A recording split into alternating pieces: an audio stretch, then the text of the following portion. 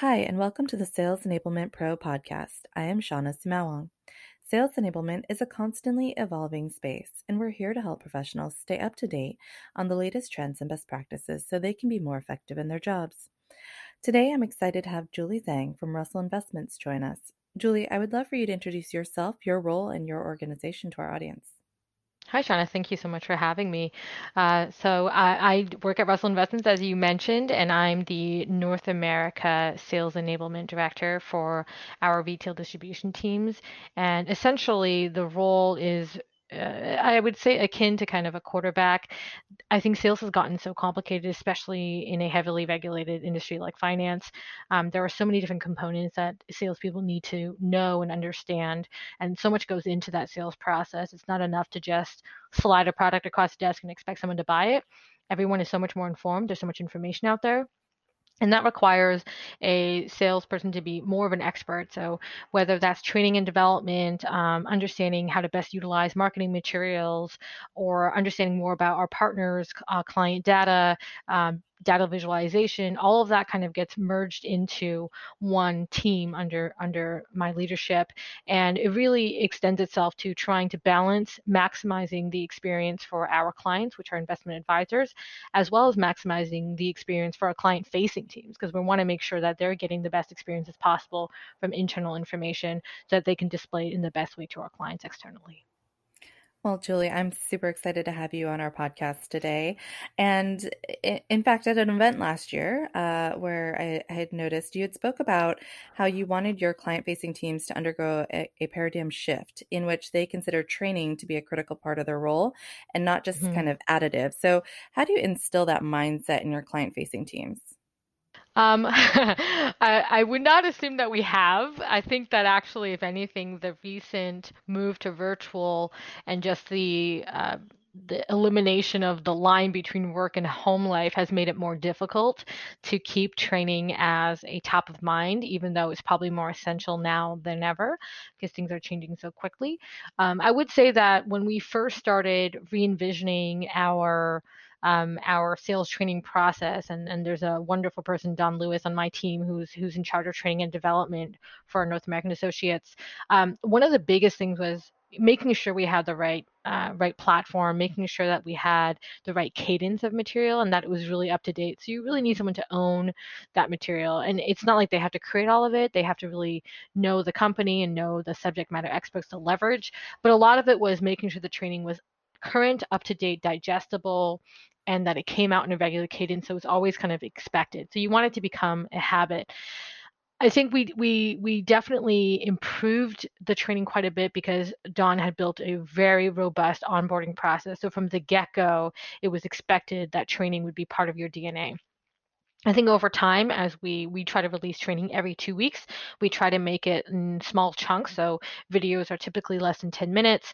There's always an assessment or some kind of quiz at the end to test your knowledge so that you can retain the information for longer.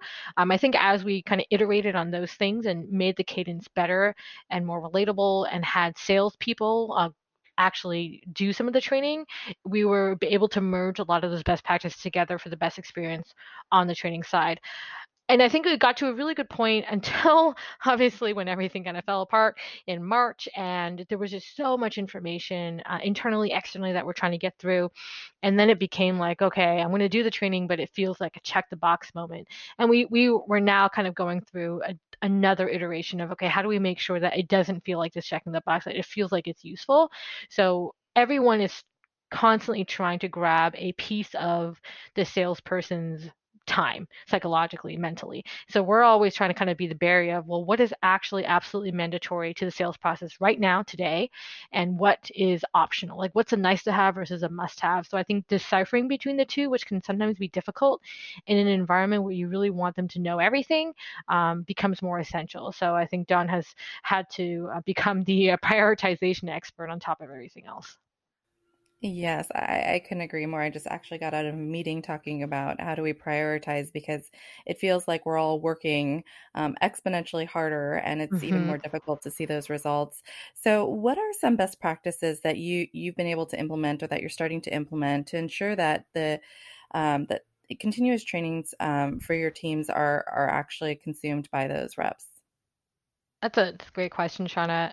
We actually recently did we have weekly national sales calls, and we recently did one where we ask people to share best practices. And this is a very common occurrence where you have people say, we need best practices, we need more best practices, but it's difficult to monitor whether or not any of these best practices actually get implemented.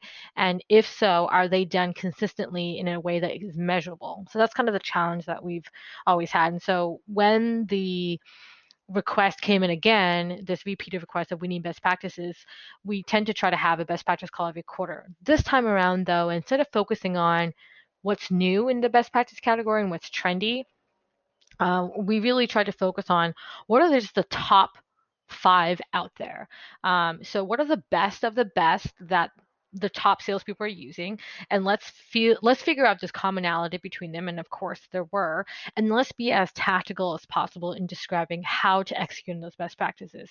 So, for instance, you could say to someone, "Yeah, you should leverage all the data that we have to create a prospect list so that's engaging." That's a great best practice, but that's not really something you can implement tomorrow. Like, how do you actually build that list? What data do you use? How long does it take? How often do you revise that list? Are you inputting into the CRM? How do you input in the CRM? How do you gauge interest accurately? How do you update interest accurately? How do you create a pipeline from that list? So those are the tactical questions that only really come into play when you start sitting down and thinking, okay, now I'm going to do this now. How do I actually do it? And something even as simple as, hey, as a best practice, we want to be better email writers. We want to have better skills. Well, that requires you to sit down for an hour a week and actually work at being a creative writer. What are the resources that we can provide you to do that? So I think for implementing the best practices and continuous learning, it goes back to being tactical and making sure that it's information and best practice they can actually do right now. So we have to be very instructional with our approach and also not try to invent a new best practice every week. It's really just hitting the top ones over and over until it becomes habitual for everybody. I love that. I think that that's a great way to focus. Now, obviously a lot of organizations are pivoting to, a more remote work environment given everything that's going on. I'd love to hear from you. What have been some of the biggest challenges for delivering the training to the teams you support, and Mm-hmm. how has sales enablement addressed some of those challenges? I actually think that we've been fortunate in this area because our entire learning management system that we use is online, and we launched that over a year ago. We've done virtual trainings for a couple of years now, and we use Skype and Zoom. And so all of that is pretty easy to transition in a work from home environment. What is harder, I guess a challenging part are kind of twofold. One is, again, going back to that question about prioritization. What are you actually going to need to train them on right now? And what do you decide to train them on live, where you're capturing their attention live, versus if you do a recording and make them listen to it and take an assessment. So that also requires a little bit of artistry to figure out and creativity. I think the other challenge, aside from the prioritization, is capturing their attention, right? So it's not easy. Like Zoom fatigue and virtual meeting fatigue is real, and so if you're going to capture people for 3 hours, like make sure there's extended breaks, make sure that you're using all of the bells and whistles of technology, whether it's polling or cameras or Q&A, like everything possible, breakout rooms. So we're trying all the time to figure out creative new ways to be engaging with our audience, and we just realized that in the past, when you were able to break out your normal routine by seeing people, it was less important to do that because people's attention spans seem to be longer on Zoom or on Skype. But now it's okay, if we give you a really intense subject, we can only really make you focus for 30 minutes. Then we have to do an exercise for 15. Then we have to do a break. And then we have to give you another topic that's a little bit lighter or like uses another part of your brain to make it a little bit easier for you to keep up. So if we're gonna capture your attention for more than a couple hours. So I think it's just like it's the challenge of trying to maintain attention while you're doing the training, and then of course the prioritization, as I mentioned before. Absolutely. Now, if you don't mind, I'd love to shift our conversation a little bit because on your LinkedIn profile, you actually emphasize maximizing the client experience as one of your primary responsibilities. How can you explain how sales enablement supports this objective? Sure. I think this is an important one and one that's usually forgotten because we are so internally focused. And I always want to make sure that we're balancing the support that we provide our client-facing teams internally with the ultimate purpose, which is to drive better experiences for our end clients or for our investment advisors in our case. So I think that the way that we do that is to always have the true client in mind. We do we want to cater to every request from sales? No. Do we want to make sure that their ideas and requests are taken into the context of, is this going to provide a better use case or a better experience for the clients in general? Is this scalable that everyone can learn from and use across the board? These are questions that we're constantly asking ourselves. So I think that when it comes to sales enablement impacting the client experience, there's so much that sales enablement can do and has the opportunity and the power to do. So whether it's from ensuring that you have the right lead process in place when you have marketing leads from email campaigns going out, making sure that the language in that is matching what the clients and the client facing teams actually want and use so that there's alignment across the board, whether it's events that you're putting on virtually or otherwise for clients, making sure that experience is top notch and that it's catered and personalized for them. Whether it's data visualization, like we work so much with data nowadays, but is the way that we're showing the data usable for the sales team? Are they able to then use that and provide a more personalized experience for certain segments of clients?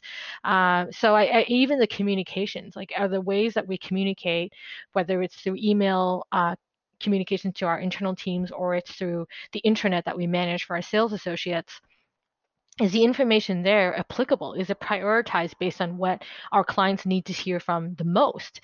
So I think all of that goes into just alignment of internal resources, what we put in front of the sales team, and ultimately what they put in front of clients. Absolutely. Now, I want to dive just a little bit deeper because obviously, in today's kind of economic climate and moving to a predominantly virtual environment, what are some of the inherent challenges that you guys are facing in maximizing the client experience? And how can sales enablement help ensure that the client-facing teams continue to deliver excellent client experiences even in this environment? That's another great question. I never imagined that it would take this to make everyone tech friendly so fast. Um, we introduced virtual meetings about a year and a half ago, which seemed prescient now, but when we did, it was a bit of a struggle to get everyone on our sales team and our client facing teams to accept it and to use it and to engage with it.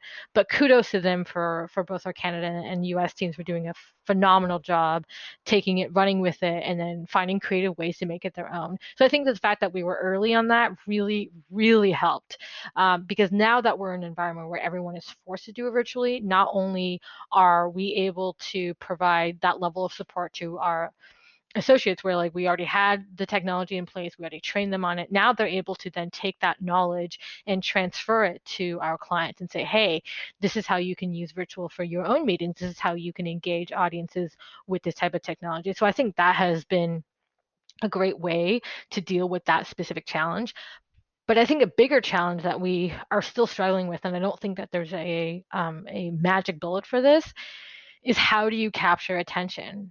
In so many ways, being in a virtual environment democratizes everyone, but then the only ways that you can really be unique and differentiated is through email, a phone call, a virtual meeting, and getting that first attention or getting that first contact, especially with a prospect, is incredibly difficult now. Everyone has so much going on, and it's not like they just have so much going on at work. They, at the same time, they're their spouses, their parents, their teachers at the same exact time. So you are dealing with a world where information is just going all the time, and it's so easy to not read an email. It's so easy to delete. It's so easy not to answer the phone.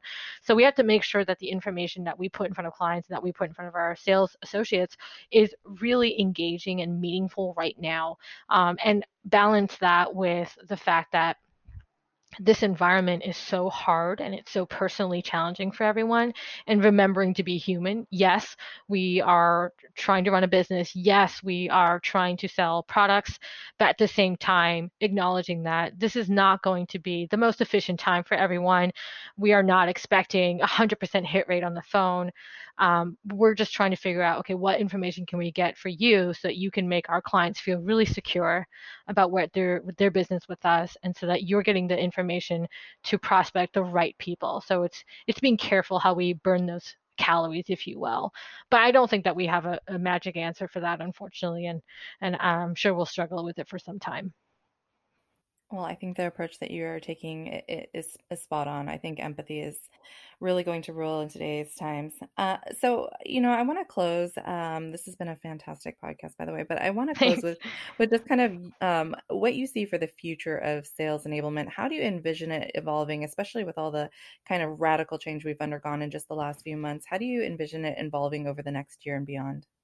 Oh, it's it's a big question and something I've been thinking about a lot. I have an amazing team, and in so many ways we started off as a band of misfits, not exactly sure how we would all fit the components together. And what ended up happening was a pretty magical group that just constantly raises the bar.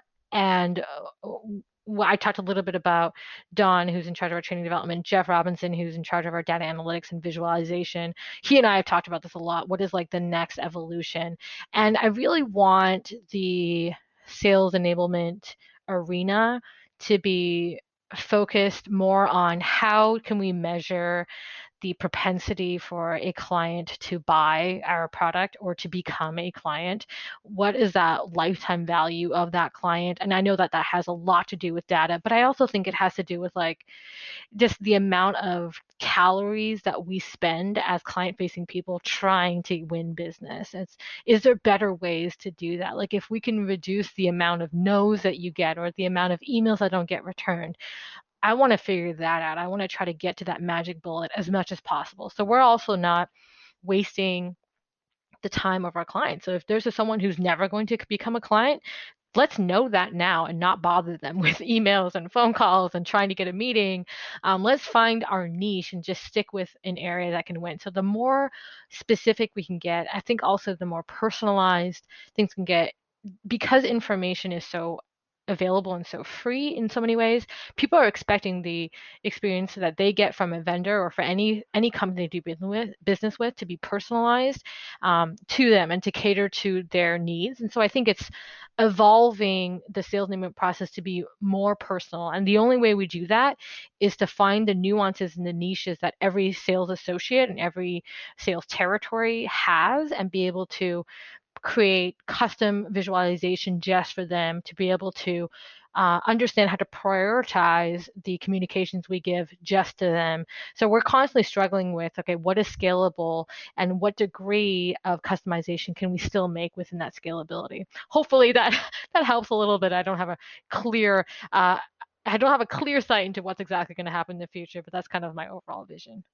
I love that. And no worries. No one has a crystal ball, but it does sound like you guys are doing amazing things over at Russell Investments. So thank you so much, Julie, for taking the time to talk to us today. We really appreciate it.